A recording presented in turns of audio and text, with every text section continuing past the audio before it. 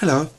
During the lockdown, I've noticed many people are complaining about not being able to go out and are bored. Unfortunately, this is the reality for many people who have got disabilities and within the communities that I work with all year round.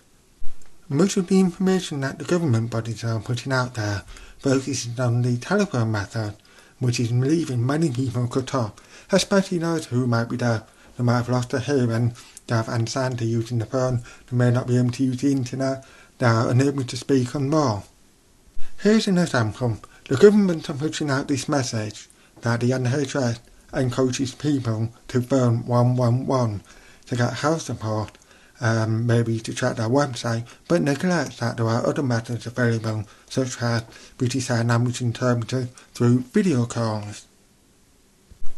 For those who see BBC News, when the government are making an announcement, you will see that there is a British Sign Language interpreter. Unfortunately, this is only on BBC News, and if you know where to look, you will see it's on just BBC News. All the other broadcasters don't do this.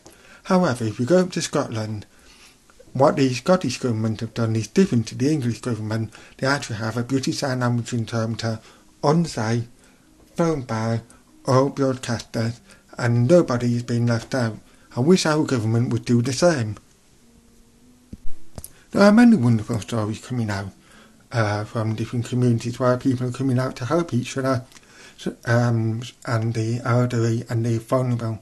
I know of one person who had to self-isolate for 12 weeks. His local shop are happy to take his order through the phone and have his shopping delivered to his door. Sadly, this is not always the case. There are blind, visually impaired people who are not being classed as vulnerable, and they are being turned away by some shop during the special hours for the elderly vulnerable. And this is quite dangerous, especially if there's a lot of people in the shop who could fall over and that's a health issue.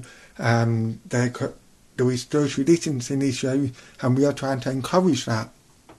The same has applied to people with limited mobility and strength. Also those with surgery and insanity, they're not always seen as vulnerable and don't always qualify for priority online shopping stock. This is one thing I just want to say to all the retailers, public bodies and broadcasters. You need to listen and react, respond, stop sticking to the standard that you've set, evolve it, improve it, include everybody. Thank you.